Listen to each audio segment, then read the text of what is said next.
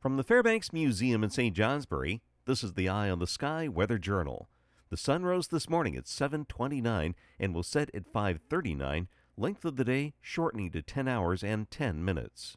On November 2nd, 1950, much of New England was basking in the warmth of a spell of gossamer summer or St. Martin's summer, setting records for the date and for the month.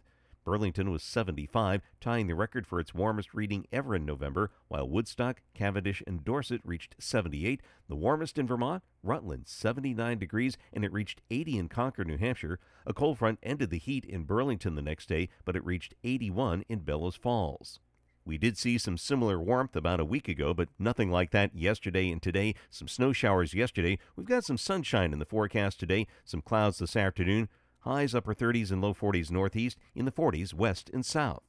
I'm meteorologist Mark Breen with an eye on the sky.